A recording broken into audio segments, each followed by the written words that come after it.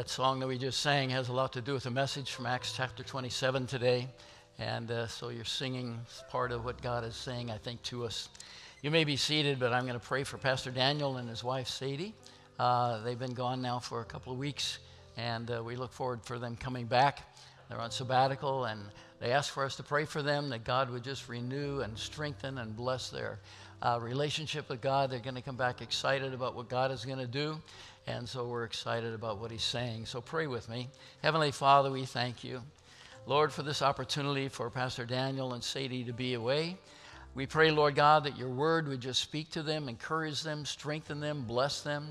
Give new vision, Lord God, that when they come back, we're going to be so excited about the things that you're sharing, the direction that you have for us to go. Lord God, it's amazing that when we trust in you, that you go before us, you follow after us, you say, this is the way, walk ye in it. Thank you for your promise. Thank you for your word. Thank you for your life. In Jesus' name, amen. Amen. We are in Acts chapter 27 today, going through the book. We're almost to the end of the book. Amazing how quick things go. And yet I trust that we've been excited about the different things that God has been saying to us. How many have read through the book of Acts at least 3 times since we started this? Yeah, that's what I thought. You're waiting till Sunday. You say, they'll tell us all about it. We don't have to read it. No, read the Word of God. Let God speak to you. He has amazing things that he wants to say to you. And so if you haven't read through the book of Acts, you've only got a couple more weeks, okay? Read it through at least once, okay? Just on your own, ask God to show you what he wants to say to you. Well, we're talking about his last journey. Paul has made several journeys, 3 missionary journeys, and this is the last journey that he's on. And what I'd like to focus on today, as we go through this chapter, we do think about decisions that are being made. Sometimes we make our own decisions, and sometimes decisions are made for us. When I was little, almost every decision had to be made for me. And I was looking forward to getting older and getting to a place where I could make my own decisions. Anybody ever look forward to that type of thing? I can make my own decisions. When I got to that place, I wasn't excited about making my own decisions. But sometimes we have to do that. Sometimes we need to make decisions. And this chapter is all about decision making. And so we're going to read together, and we're going to go through this. If you have your Bibles, open them, turn to them, and we'll follow through. Acts chapter 27 and verse 1 says, when it was decided, somebody decided for Paul, that we would sail for Italy, they proceeded to deliver Paul and some other prisoners to a centurion of the Augustinian cohort named Julius. So here's somebody in charge of him, and they were putting the other prisoners with them on board. And embarking in an Adriatic ship, which is about to sail to the regions along the coast of Asia, we put out to the sea, accompanied by Aristarchus, the Macedonian from Thessalonica. Here we have already 3 people that we've run into. We have Paul the Apostle, of course. Julius, we've just met. But there's 2 other people there. One is a disciple of Paul, Aristarchus, and we've seen him before, and now he's coming on this journey. And I read a commentary that said he probably had to become a slave of Paul to be able to get on ship. So he had to actually become a slave to the Apostle Paul. Then he could go on with everybody else. I don't know if that's altogether true, but then we find one other person, and that is the person that wrote the book of Acts. And who is that? Thank you. Somebody said Luke. It's Luke, and we have the we sections here. And so when you see we, it's Luke writing this, and that's who's behind the we. It says in verse number 3, the next day we put out at Sidon, and Julius treated Paul with some consideration and allowed him to go to his friends and receive care. Remember, Paul was locked up for 2 years before he was allowed to then say, I appeal to Caesar, and now he's on his way to Rome. And so his condition may be not so healthy. He'd been in jail, chains, and all of that kind of thing. And Julius seems to be a very kind man, because when they got to Sidon, he said, you have some friends here? Yeah. He sent him off of the ship I don't know if he sent a soldier with him to make sure that he was guarded, wouldn't run away. I don't know. But he needed care, and his friends could give him care. You could just see something's happening here in Apostle Paul's life, and he's being cared for even on his way to Rome to be tried there. And so he got this care. Verse 4 says, from there he put out to the sea, sailed under the shelter of Cyprus because the winds were contrary. Now, they're entering into a time when you just don't go out in any boats out on the Mediterranean because it's a dangerous time of the year. So the winds were contrary. Verse 5 says, when we had sailed through the sea along the coast of Cilicia and Pamphylia, we landed at Myra of Lycia and in Lycia. So here they're coming to this place, and they're finding that they need to stop. And when they stopped there, it was important for them to stop because it says, there the centurion found an Alexandrian ship sailing to Italy, and he put us aboard it. And so there's been a change even of ships. I think the first ship was more conducive to comfort. The second ship that they got on was from Egypt, and it was a grain ship. It held wheat. There's a picture I have here of the directions that they were going, and you see them stopping there in Sidon, going on over to Myra. There they changed ships and went on a grain ship. As they start their journey toward Italy, they had to go south and go around Crete. That wasn't the original plan. But because the winds were contrary, because they were already entering into a dangerous time and a season of the year, they couldn't continue their direction. So they go down to Crete and they find themselves in Fair Haven. That sounds like a good place to go to me. Fair Haven sounds like a good place. That sound okay to you? Anyway, that's where they were at. And so in verse 7 it says, and we had sailed slowly for a good many days with difficulty and had arrived off Sindus, since the wind did not permit us to go further. We sailed under the shelter of Crete off Salmon. And with difficulty, sailing past it, we came to a place called Fair Haven, near which was the city of Lycia. And so here's where they're at. And I don't know about you, but when I go someplace, I want to plan when I leave and when I get there. Back in these days, you had to plan a long time. They're going out in dangerous waters, and they're going out in ships that weren't that saleable sometimes, especially during dangerous winds and times. And so here they are sailing through on this grain ship. And by the way, there are 276 people on board. Now this ship, and I looked up to see if I could find the best description, and I found a couple different descriptions of the ship that they were now on, this grain ship. It went from that wall all the way to that wall. It was quite a big ship for that time. And it was 45 feet wide, which means it probably from this wall here to the back row there.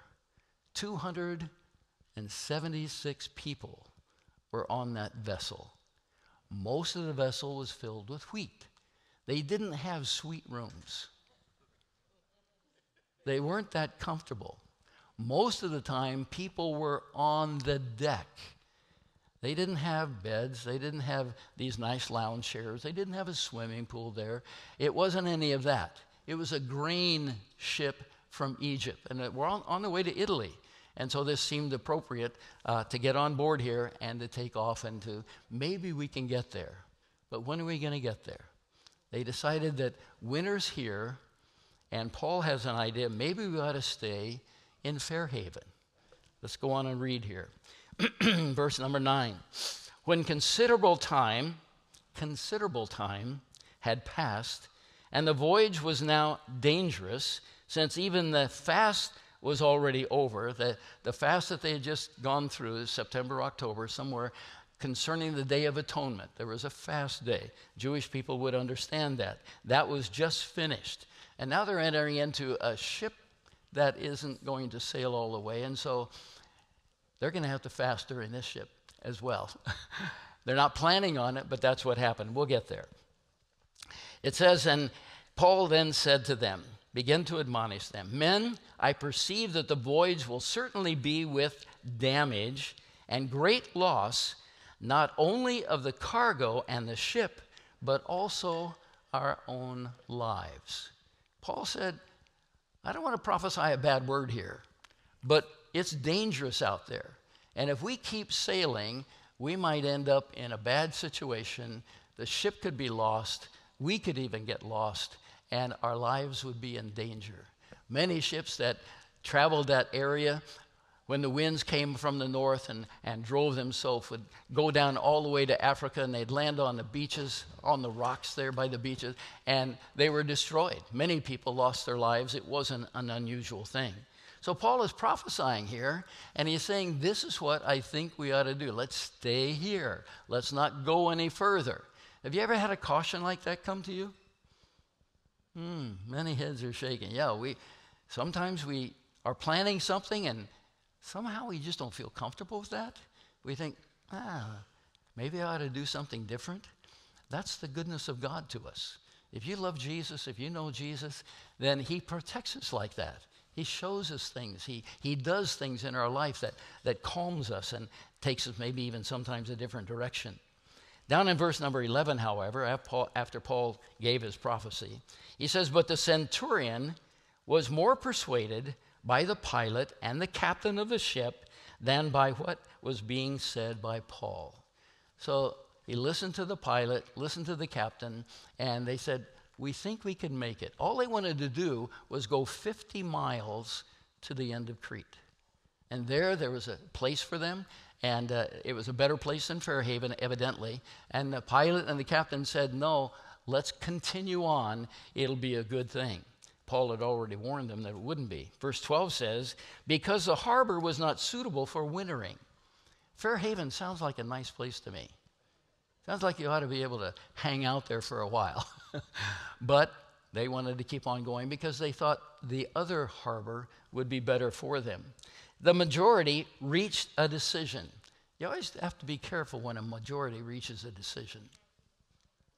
We live in America where we're looking for majorities in every event that people are allowed to vote. But let me tell you, the majority isn't always right. Remember when the spies were sent in to search out the land, come back with a report? 10 out of 12 said, oh, we can't go in there. It's impossible. The giants live in that land. And they gave such a bad report that they wandered through the wilderness for another 40 years. Majorities are not always correct. Okay? Sometimes there's only an individual in the midst that has the word of the Lord. And we need to have ears to hear and hearts to receive what God is saying to us. Anyway, the majority reached the decision to put out to the sea from there if somehow they could reach Phoenix, that's where they wanted to go, a harbor of Crete facing southwest and northwest, and spend the winter there. So they wanted to go 50 more miles to what they said was a better harbor. We'll spend the winter there. You know, winter is at least 3 months long, right? We haven't even entered into winter yet here. You know that, right? I remember when the snowstorm came a few years ago in November, while the leaves were still on the trees, and it made havoc of everything. Well, no snow yet. I don't know if it's going to snow this winter. Maybe climate warming is a real thing. And if it is, I like it. You know, it's pretty nice. No problem. I mean, if you think about climate warming, when you look at the end of time and what's going to happen, there's going to be a lot of warm stuff happening, right? Very warm stuff. And we want to be delivered from that. We want to go into a cool place, which I'm sure heaven is like. Anyway, verse number 13. When a moderate south wind came up, supposing, again, not realistically, but they made a decision on this, that they had attained their purpose, they weighed anchor and began sailing along Crete, close inshore. Now that says something. The south wind is coming, said, okay, now things are favorable, we can head out of Fairleigh, and we can go these 50 miles and get to the place where we want to go. It seemed perfect. When you think things are going well, sometimes they don't always go well, do they? And so from this place on, we have a different happening in what's going on in the ship. You look in verse 14, it says, but before very long, there rushed down from the land a violent wind, called a nor'easter. And when the ship was caught in it and could not face the wind, we gave way to it and let ourselves be driven along. You ever been in a boat where now you're not in control any longer? My wife does not want to go on a cruise ship.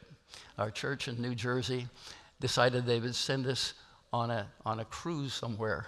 And so I told my wife, and she says, well, I hope you have a good time. I'm not going. One time we went out in Mackinac Island. I don't know if you know where that's at, up in the upper Midwest.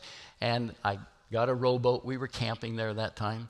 And my wife and I went out in this rowboat, and we went about, 45 minutes out into the water. And then we decided to turn around and come back. When we decided to turn around and come back, the wind came up. And it actually blew waves in that water. And so I'm rowing, trying to get back, and all of a sudden, instead of the oars hitting the water, they went whoop, and there was no water there. We had got on top of a wave, and I got a little bit frightened. My eyes got a little bit big, and my wife got even more concerned at that time because she didn't like to get in the boat anyway. Well, we found a place so we could kind of stay for a while until maybe the wind went down, and we ended up taking about an hour to get back where we got the boat from. And that was the last boat ride we had. We haven't been out on a boat since then. Well, we were out on one other boat, and my wife about drowned, and so now she's really not going to go. I don't have time to tell you that story, but if you ask me later, I can tell you. Anyway, where are we here? It says, but there was a very strong wind that came up, a violent wind. And when the ship was caught in it, we didn't have any other choice. We weren't in control any longer. We were driven by that. So they lost control of the ship, and they go down under Crete, out by another little island. And it says there, running under the shelter of a small little island called Clauda, they were scarcely able to get the boat under control. After they had hoisted it up, they used supporting cables and undergirding the ship, and fearing that they might run aground on the shallows of Syrtis, they let down the sea anchor, and in this way let themselves be driven along. They actually wrapped the boat in cables. Boat wasn't that strong. It was a wooden boat, and it was wrapped in cables now, so if they hit some rocks, they may be able to make it through a little bit further. Verse 18 says, the next day, as we were being violently storm-tossed, they began jettisoning the cargo, and on the third day, they threw the ship's tackle overboard with their own hands. Here are the sailors who know how to take care of the ship, decided, let's get rid of the tackle. We don't need it any longer. We're just subject to this wind. I'm thinking, what are they thinking? Any control at all now, they've thrown overboard. They didn't have much control anyway. I don't know if the sail was messed up and ripped. I don't know what happened to that, but they were being driven by the wind, and so they were at the subject of wherever this wind would take them. So they threw this stuff overboard.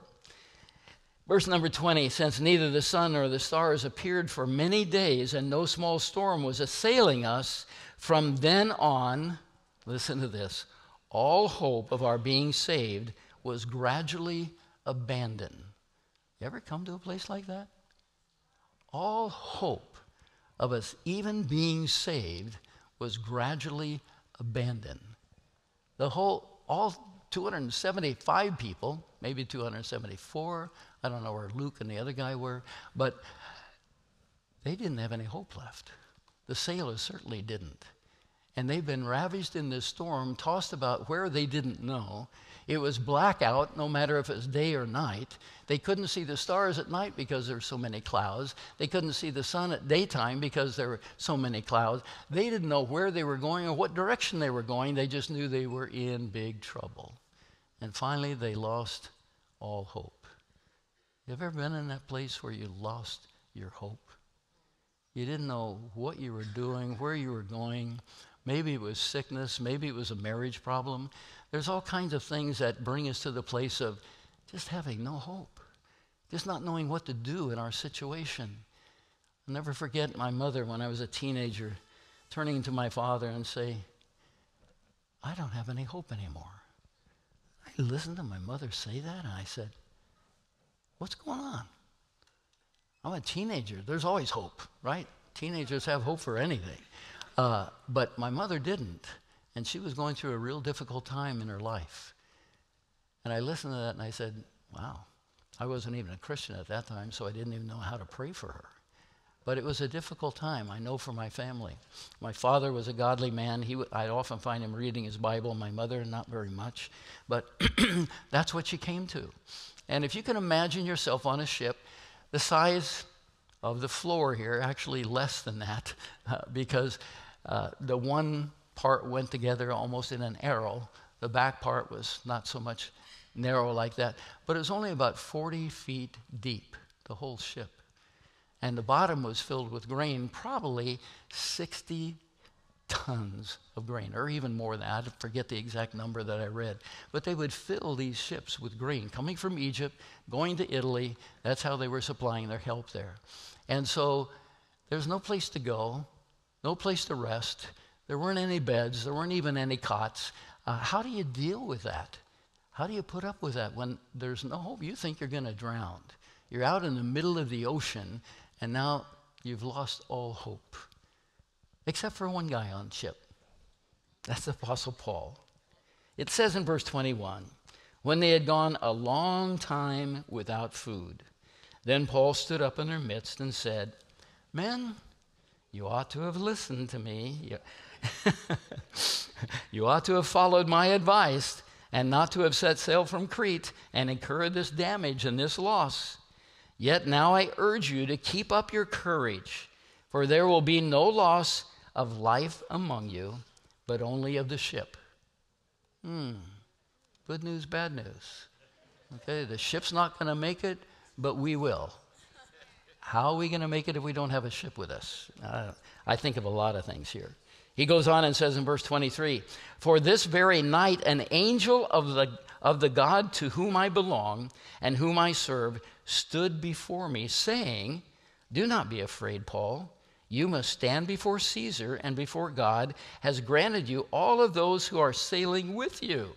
Therefore, keep up your courage, men, for I believe God, that it will turn out exactly as I have been told.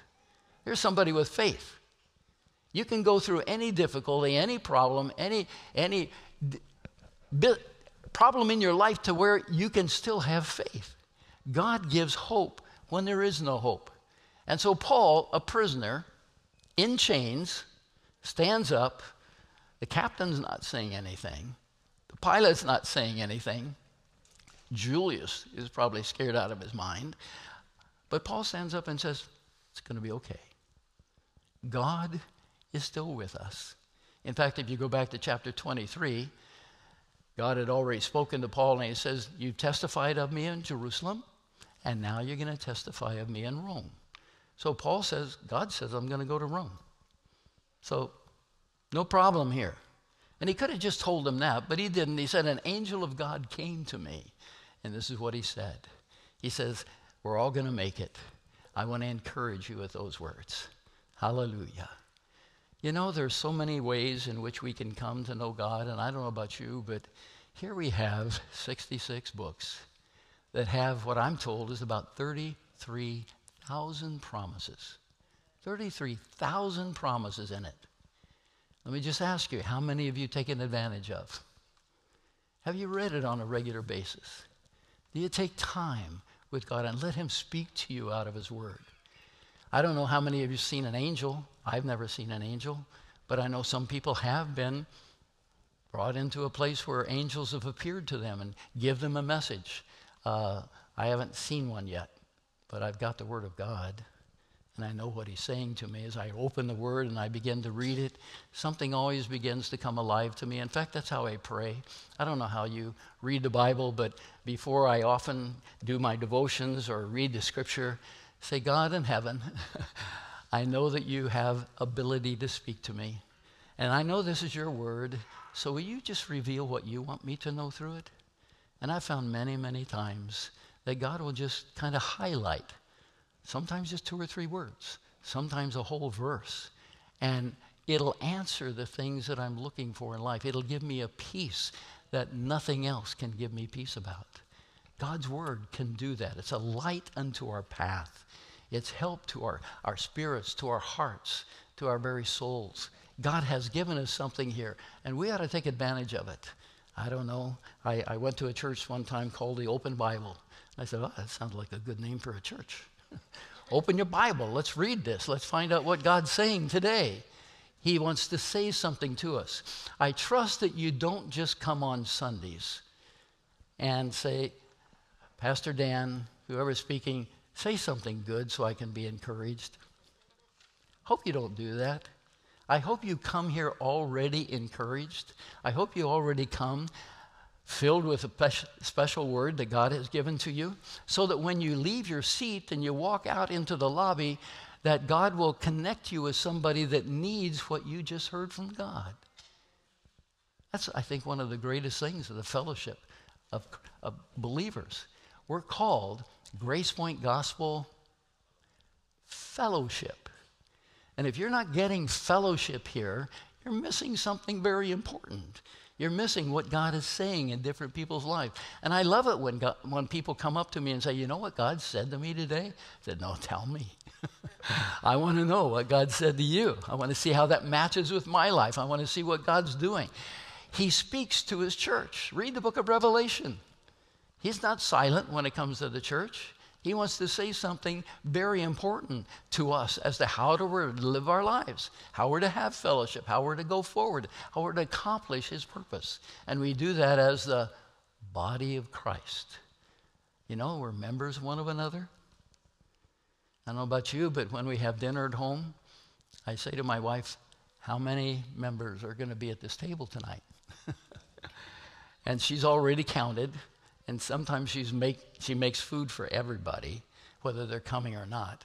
And we have that left over for them to come. When they do come, they can eat. And sometimes our table is full. We have 12 people right now living in our house. And so we have to put out a couple extra chairs around the table so everybody can fit. But sometimes there's only 3 or 4 of us because they're scattered doing all kinds of things. And our house is sometimes a little chaotic. I don't know if you sat down meals with 12 different people, 4 of them being our grandchildren. And I used to talk at the table, but I don't do a lot of talking anymore. I do a lot of listening, and it's just an exciting time. But fellowship happens, and that's what I want to encourage you today. Paul was encouraging them. He was giving this prophetic warning to them. He says, don't be afraid, down in verse 24. He says, God is with us. But, verse 26, we must run aground on a certain island. Here's the good news, but we must run aground on a certain island. He didn't even know what the island was. And I'd say, Paul, didn't God give you the name of the island? Is it a big island? Is it a safe island? Is it a little patch of dirt in the middle of the ocean? What kind of an island is this? I want to know what kind of island I'm going to. Well, he didn't tell him that.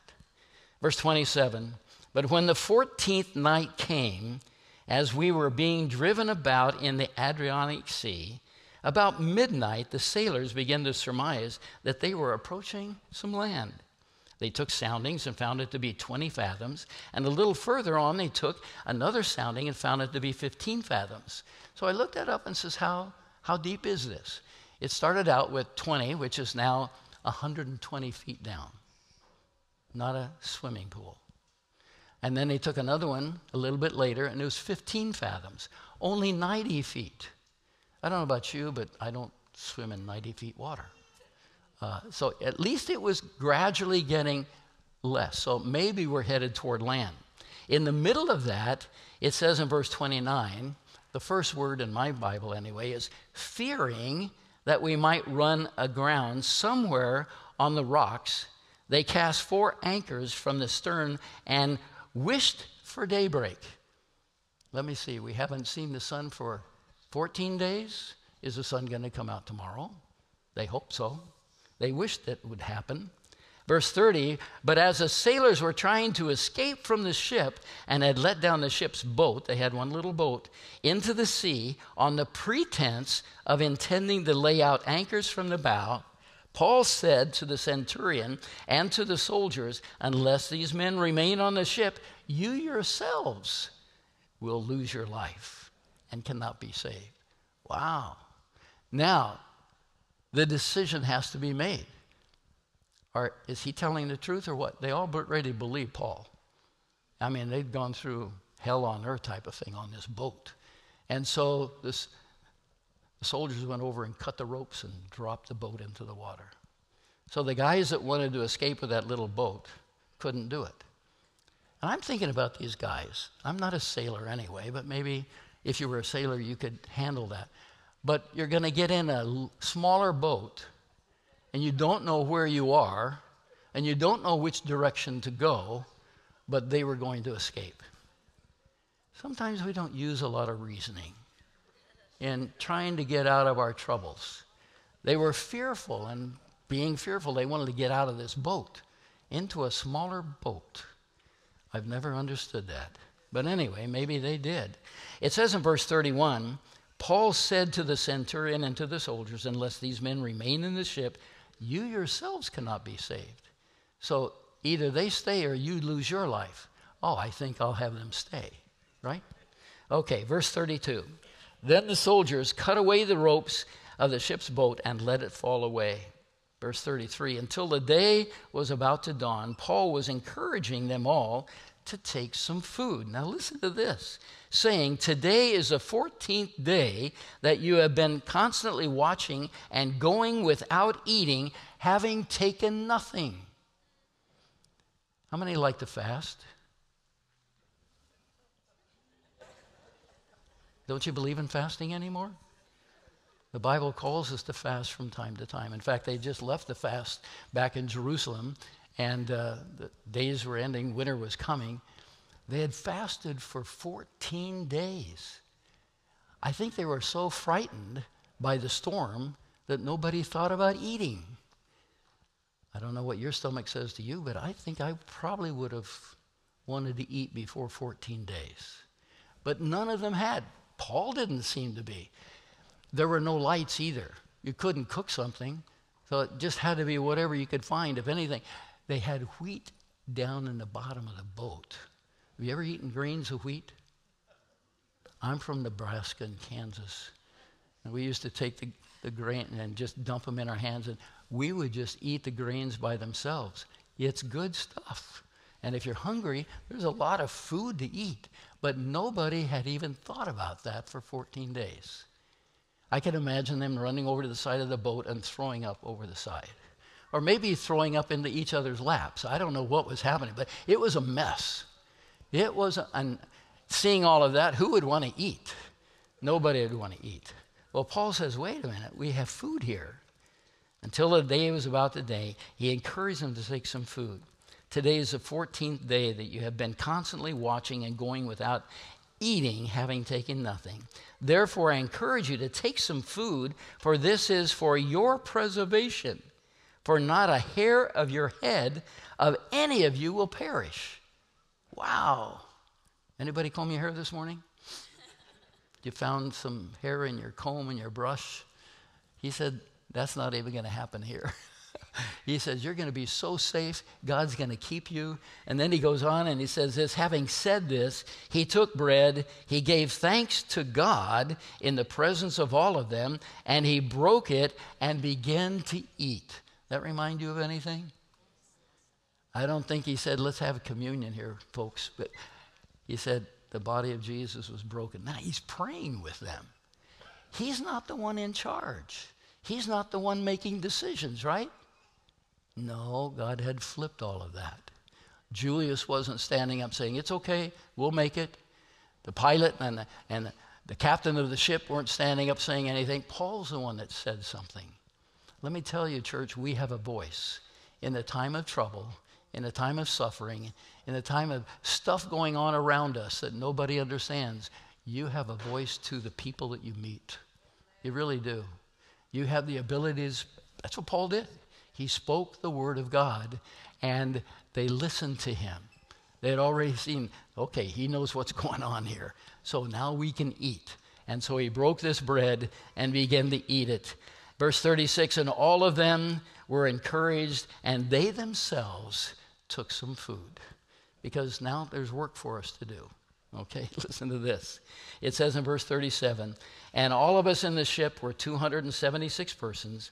When they had eaten enough, they began to lighten the ship by throwing out the wheat into the sea. Now we have some focus here. God is with us. We can eat again. God's going to prepare us now for something. And they start emptying out tons of wheat into the ocean. They thought, at least we can do that. We can make the ship lighter, and maybe we can get further up on the beach so we don't have to swim. I don't know. That's what I would have thought. But anyway, they were there dumping the wheat out into the sea. God was doing something special here. He gave them hope where there was no hope. He gave them food that they hadn't eaten for 14 days. And he says, God's going to take care of us. And so he prayed in their midst to God, thanking him for the bread that we have to eat. And as they ate, they were stronger, and they went and started dumping the wheat out into the ocean. I can't go on beyond this. Next week, you're going to have to come back and find out the end of the story. This is as far as Pastor Daniel gave me to go. So we're going to stop there. So now come back next week, okay? But let me just tell you one other thing before I leave this.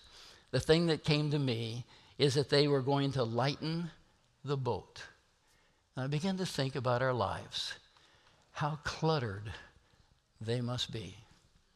We have an attic at home this summertime. I'm going to go up, and most of it is going out to the curb because we don't use any of that stuff anymore. And even the rest of our house, it's cluttered with stuff that we don't use, that we don't need. And I thought about them lightening the boat.